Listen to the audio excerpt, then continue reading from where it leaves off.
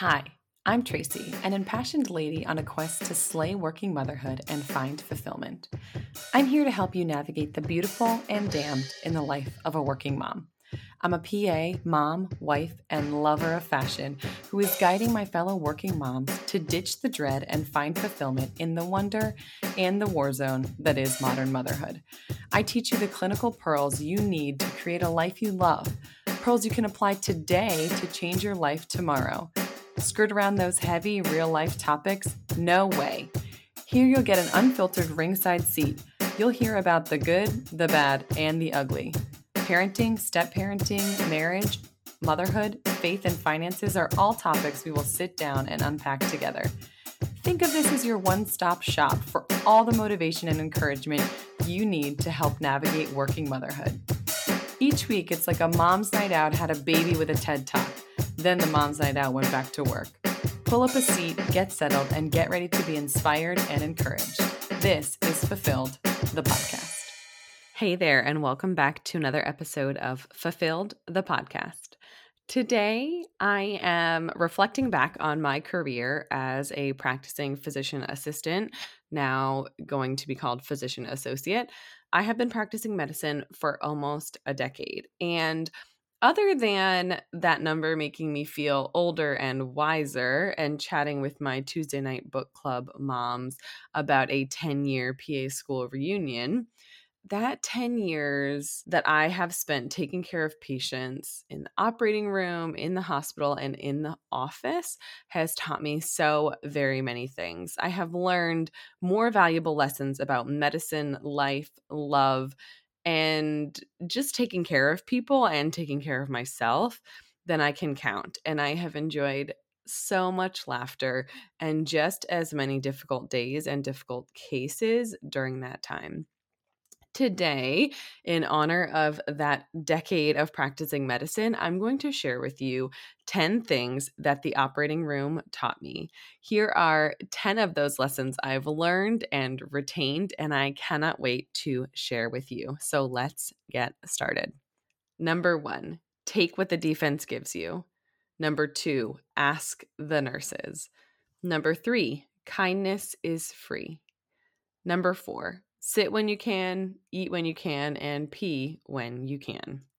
Number 5, don't mess with the pancreas. Number 6, there is no such thing as just. Number 7, it is your responsibility. Number 8, it takes a village. Number 9, stay curious. And number 10, hope for the best, prepare for the worst. So I'm going to start at the beginning with number 1. Take what the defense gives you. Usually this is uttered in the midst of an exploratory laparotomy, which is an open abdominal surgery to investigate, find, and fix a problem. While we're in there, we're doing something called lysing adhesions, which is very, very meticulously cutting down scar tissue that might have formed from a previous surgery or infection inside the abdomen. These adhesions are like little cobwebs. They are thin and they attach to anything that is nearby, and they're particularly stubborn on the small bowel. The small bowel is extremely thin-walled, and we want to take down the adhesions or scar tissue to be able to get where we're going or relieve the obstruction and to see what's going on throughout the abdomen. This process is long and tedious and painstaking. We want to remove as many adhesions as we can, as many as is necessary to find the source of the issue, fix it, and get the patient out from under anesthesia and off the operating table as soon as possible.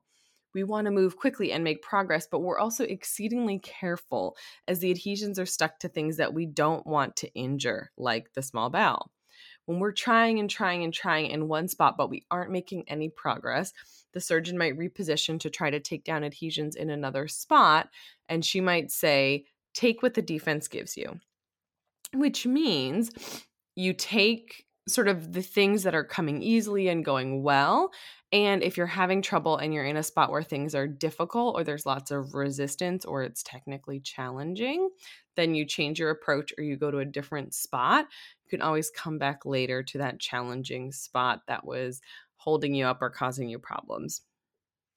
You do things with less resistance or the easier adhesions that are less stuck first before proceeding to the harder spots. Outside of the operating room, you can apply the same technique. Go where the going is easy. Do the things that you're going to make progress with and get you where you need to go. If you're trying things one way and you're floundering, or you're feeling like you are stalled or treading water, try taking a different approach. Look for the opportunity to make the biggest impact and focus your efforts there. If you're feeling stuck, choose one area to focus on and celebrate the traction and victories that result. Then, with that power of momentum and the wind in your sails, start tackling the harder, bigger tasks that have more resistance. Small wins at first go a long way on your journey through life and in tackling these obstacles. Number 2, ask the nurses. Those nurses, anywhere in medicine really, but particularly in the operating room, are a wealth of knowledge, compassion, and experience. Ask them. They know the answer. That thing you're wondering about, they understand it. That question that you have, they can answer it for you. Be kind to the nurses. They have the ability to make your time in the OR terrible and akin to torture, but they also have the ability to grease the wheels and have things ready and help you in a pinch and create some super smooth sailing for you. Over the years, I have worked with some absolutely incredible nurses. They are amazing and knowledgeable. They have supreme abilities and they know things that you don't know. They've seen things that you've yet to experience. In life, find your nurses. Look for the mentors. Seek out those who have been doing the things you're trying to do for longer and are wiser, and observe them, learn from them, and apply what they are doing in your life. If you can swing it, get them to teach you their ways in person or virtually. Be curious and observant. Regardless of someone's position in the bureaucratic hierarchy, their knowledge and experience is valuable to you and to them. And something beautiful about the internet and social media is sometimes those friends and mentors are not even people that you know in real life.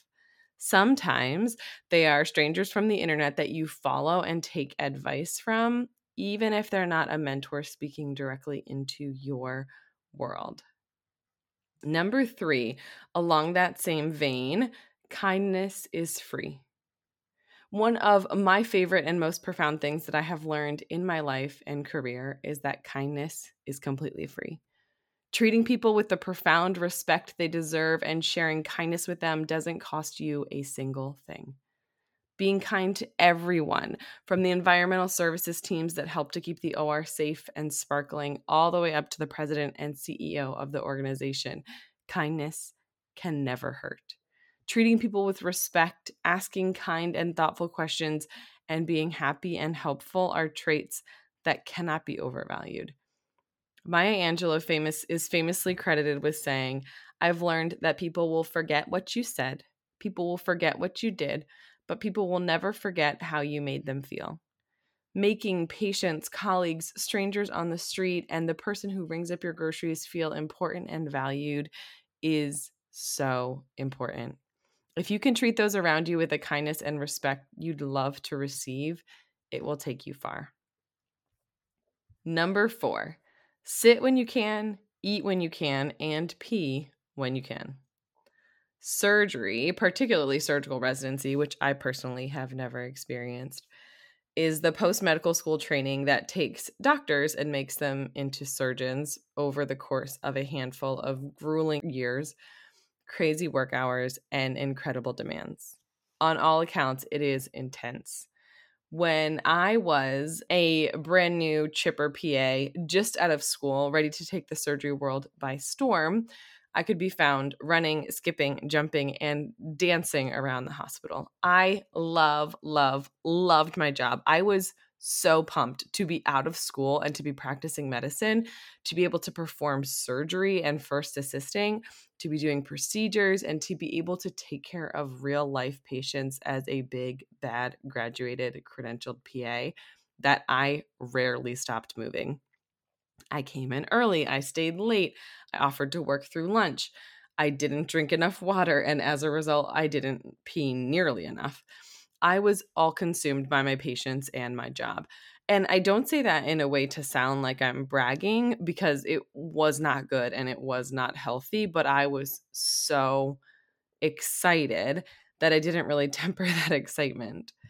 One of my attending surgeons looked at me during my first month in practice and said, "Come and sit down." He was someone I considered to be a wise and seasoned surgeon who had been working for decades before I showed up. He looked me in the eye, and I was sitting on a stool in the break room, and I was bouncing on the balls of my feet. I was practically vibrating. I was ready to take flight. And he said, "Tracy, you need to sit when you can, eat when you can, and pee when you can. This is surgery. We have long cases in the OR. We have many sick patients on these floors that are counting on us to take care of them, and we need to take care of ourselves." It was the PA surgeon equivalent of him telling me to put my own oxygen mask on first. He reminded me that I wouldn't be any good to my surgeon or my patients if I didn't take a chill pill, take a deep breath, and regular breaks for food, water, and using the restroom. This was before I became a wife, a stepmom, a mom, an entrepreneur, and a podcast host. It was before I realized how incredibly easy it is to forget your own basic needs when you're spending your days and nights taking care of others. It was before I established a healthy self-care routine and started focusing on what was fueling my body and soul. So, my friend, here is your reminder to sit, eat, and pee when you can. Life is busy, motherhood is crazy and demanding, and work can feel like it's of the utmost importance. But it's your life, and taking care of you is the foundation for a fulfilled life where you're able to take care of everyone else around you. If that speaks to you, scroll back in your podcast queue and check out episode 17, where I share all of my thoughts about why we should all be ditching mom guilt and prioritizing our own self-care practices. Number 5, don't mess with the pancreas. Honestly, in the OR, the surgeons do not say don't mess with the pancreas. He says a different 4-letter word for what we're not going to do to the pancreas. The pancreas is an abdominal organ that is responsible for releasing insulin and digestive enzymes that release into your GI tract and help with the enzymatic breakdown of your foods.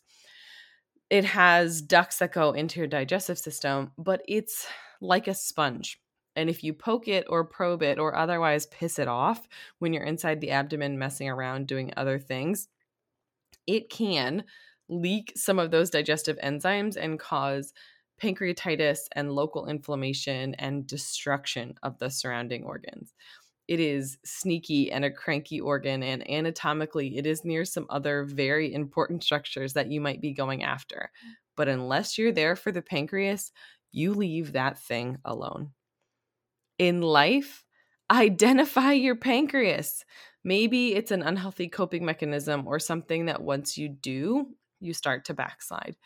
Figure out what that is and identify it and know what it is for you. It's going to be different for you than it is for me. And maybe it's certain triggers, maybe it's something or some situation that you could avoid. Identify what it is and decide that you just don't want to mess with it and leave it alone. Understand the dangers of those things and avoid them like we avoid the pancreas in the operating room. I can feel it in my bones. This is the year that you start to make traction toward those big, scary financial goals. If you are looking to trim up your budget, to make progress towards paying off your house, saving for your kids' college, or taking that dream vacation to the tropics, I have just the thing for you. It is a free guide I created of 12 things to quit buying that will save you $15,000 a year. You can find the link in the show notes or go to tracy-bingaman.mykajabi.com/12 things. That's tracy-bingaman.mykajabi.com/12 things. Get ready to start saving major money and making real traction toward those big financial goals. Number 6, there's no such thing as just. In the OR, even the most straightforward and simplest procedures have the potential for complications and bad outcomes if you aren't careful and aware. And honestly, even if you are careful and aware, bad things can still happen, just like in life. Therefore, there's no such thing as just. First of all, saying it's just a straightforward procedure means that you're being cocky. You aren't taking it seriously and you are forgetting about the potential complications, or worse, you think that you are so good they can never happen to you. They can. Things can always go wrong. I don't say that to be a downer or to be negative. I say that because you want to pay attention to even the little things, the straightforward things, not to be so worked up that you're in a full-fledged panic attack all the time, but to be on alert and to take things seriously and to proceed with caution. This relates to my life in that it reminds me to savor moments with my family. That time is precious and we can make it as rich and memorable as we can if we can focus on it. Savoring those moments is so, so important. If you think about it, it's not just a quick ride in the car. It's the opportunity to connect with your kids. It's a chance to let them ask you questions and for you to hear about their day. Let's consider daycare drop off. Yes, I know it's a chore and it's crazy, and you're scrambling to make sure everyone has a breakfast, a lunch, everyone's water bottle, goggles, and a swim towel.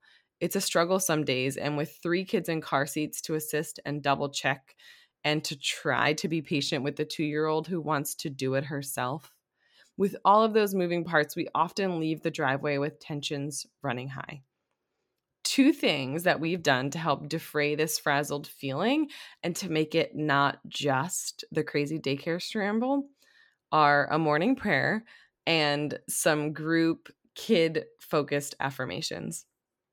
So the first thing we do as we leave the driveway, I ask the kids who or what they want to pray for. Their responses can range from my baby doll to their favorite teachers to praying for my oldest's loose baby teeth and his adult teeth that are growing in beneath them. The kids quiet down and we say a collective prayer. We share what we're thankful for, worried about, or want to go well. We pray for other people. We often say thank you for the weather, and it calms things down and it just kind of settles everyone's nerves. Then we turn on some music or we spend some time chatting. And when we arrive at daycare, we do the second thing, which is some kid-focused affirmations. This sort of happened over the course of the last several months. When we're pulling into the daycare, I say, "Are you ready?" And they say yes. And then my 3 kids under 6 repeat after me. And we say, "I am smart. I am strong. I am important. I am a good listener. I use gentle hands. I am kind. I am helpful. I use nice words. God made me. Jesus loves me. And today is going to be a great day." Today is going to be a great day is my personal favorite affirmation. The kids really get into it. They say it with such pride and enthusiasm. And I love that they start their day feeling empowered to rock the day and that they leave the car smiling at drop off. We took a little bit of a detour here. But if you can remember that there's no such thing as just, then even basic things like a daycare drop off or a straightforward operation are an opportunity to be careful and intentional. It's your turn to think of something that you do every day that you can enrich or be more intentional about and try it for a few days. Whatever it is that it's just this or just that, try to put some more focus and energy in and see the changes that it will make on your everyday mindset and how you're feeling. Number 7, it is your responsibility. Before each procedure in the operating room, there's a nationwide safety measure called a timeout. The surgeon calls timeout and things stop. People stop moving, opening instruments, the music is turned down, and the focus is turned up. The surgeon and the team in the room review things like the patient's name, date of birth, allergies, procedures to be performed. We confirm laterality, right leg, left leg. We check and double check that everyone has documented what we're planning to do, that the consent that the patient and the surgeon signed match the operation. We review potential pitfalls and procedures that we might need to do. We review if we need x-ray or any other technicians in the operating room. We say what specimens we're planning to send to pathology. Each detail of the case is reviewed while everyone in the room stands at rapt attention. We do this every case, every single time, no matter how big or how small the surgery. We ask for undivided attention, and at the end of the timeout, everyone present says, "I agree." I worked with a surgeon who says after every timeout and before he makes his incision, patient safety is a team effort. If you see something that you feel is unsafe, please remember that it is your moral obligation to speak up and tell me about it. In saying this, he vehemently reminded each person in the room that it is your responsibility to keep this patient safe. It is your job to speak up and say something if you see something. I loved working with this surgeon. Not only is he incredibly skilled, he takes his work and safety of those patients who put their lives in our hands so seriously. But he doesn't shoulder that responsibility alone. Yes, he is the surgeon and ultimately responsible, but in saying this, he's sharing with each person in the room that regardless of your training, the letters behind your name, or what role you're playing in this room, the patient's safety is your responsibility. This can apply to so many areas in your life, in being helpful and in taking ownership for your own life, dreams, and future.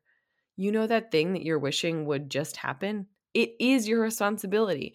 You are responsible to get it done, to make the phone call, to send the email, or to simply start and do the darn thing.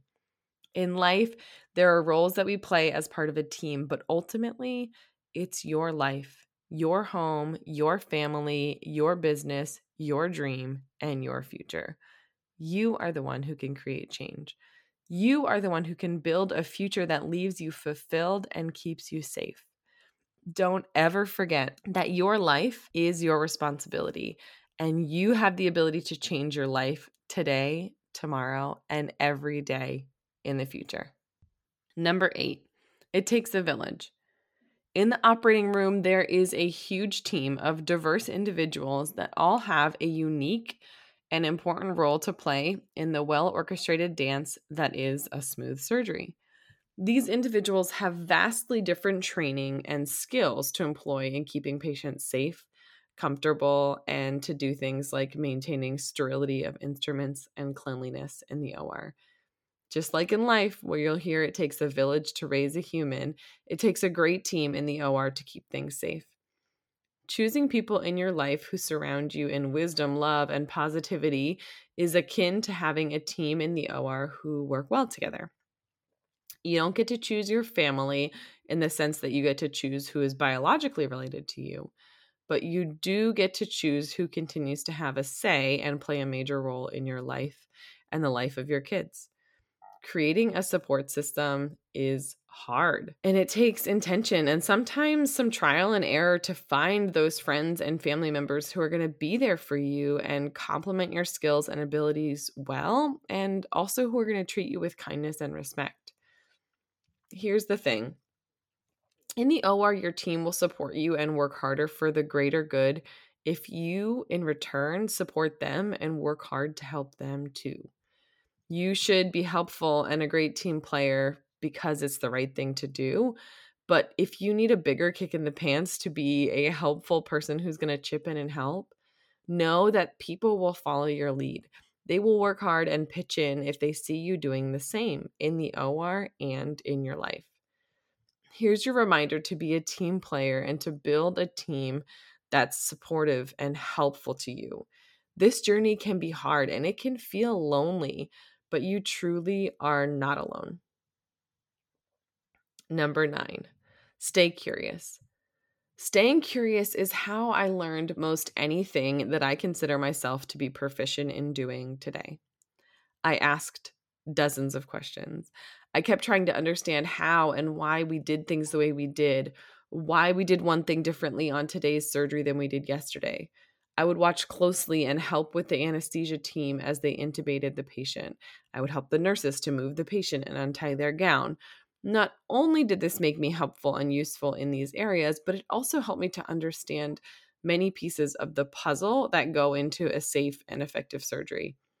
This strategy of asking why and seeking to understand, trying, failing, and changing your approach applies to everything from major robotic surgery to the way your family's schedule functions on a weekly basis.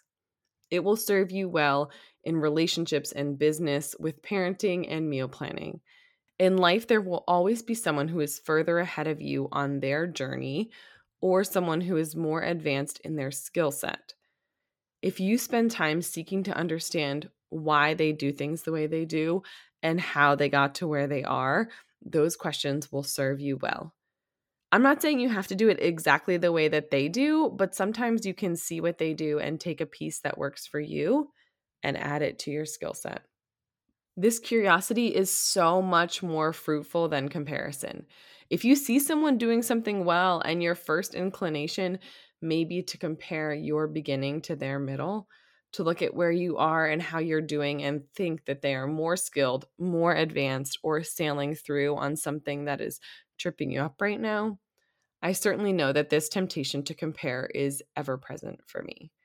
If we can instead get in the habit of being curious, how does she do things? How can I adapt her strategies to my life? If we can do that, we will spend so much less time frustrated and we'll start to see traction and progress in our own lives. Curiosity and understanding beats the trap of comparison every single time. Stay curious at work and in life. And last, but certainly not least, number 10, hope for the best, prepare for the worst. Have you ever heard the phrase, pray like it all depends on God, work like it all depends on you? In the OR, we like to hope for the best. We hope and pray for great anatomy, for stable patients who aren't sick, for functioning equipment, for the A-team in the room, and working speakers so that we can jam out as surgery is going smoothly. But we prepare for the worst. We have contingency plans out the wazoo. We have extra equipment and staff on standby just in case. In life and in surgery, it would be great if things went the path of least resistance with ideal outcomes and the best case scenario every single time. But if you are listening to this and you are a human being living on Earth, you'll know that's not the way the cookie crumbles. Things go wrong. There are things beyond our control that don't go our way. We can be as ready as we want, as prepared for all possible outcomes, and there are still things that don't go the ideal way. And that is what you have to prepare for. It's a delicate balance between the optimism that things will go well and that prepper mindset that is pessimistic enough to be prepared for when things go wrong. In life, it's much the same. Hope that it goes well, but be ready in case it doesn't. Well, my friend, there you have it. 10 years on the job as a surgery PA boiled down to an equal number of nuggets of advice that applies to the OR, the playground, work, and home alike. I hope that this was entertaining to you and that you learned something about surgery, the OR, life, and how you can rock any and all of those things wherever this episode finds you. Thanks for tuning in. We'll see you next week on Fulfilled, the podcast. Until next time, keep on slaying your own fire-breathing dragons. Thank you so much for hitting play on another episode of Fulfilled, the podcast. I have a favor to ask. If you like what you heard today, please tell your friends. Take a screenshot and share it on social. You can tag me on Instagram at Mrs. Tracy Bingaman, and you can tag the podcast at Fulfilled Podcast. And please consider leaving a review. I'd love to hear what you think, and your reviews can help other moms find me so they can grow alongside you. Oh, I almost forgot. Don't forget to subscribe so you get next week's episode automatically in your podcast queue. Instant inspiration and all the mom jokes? Yes, please. We'll see you next week on Fulfilled, the podcast.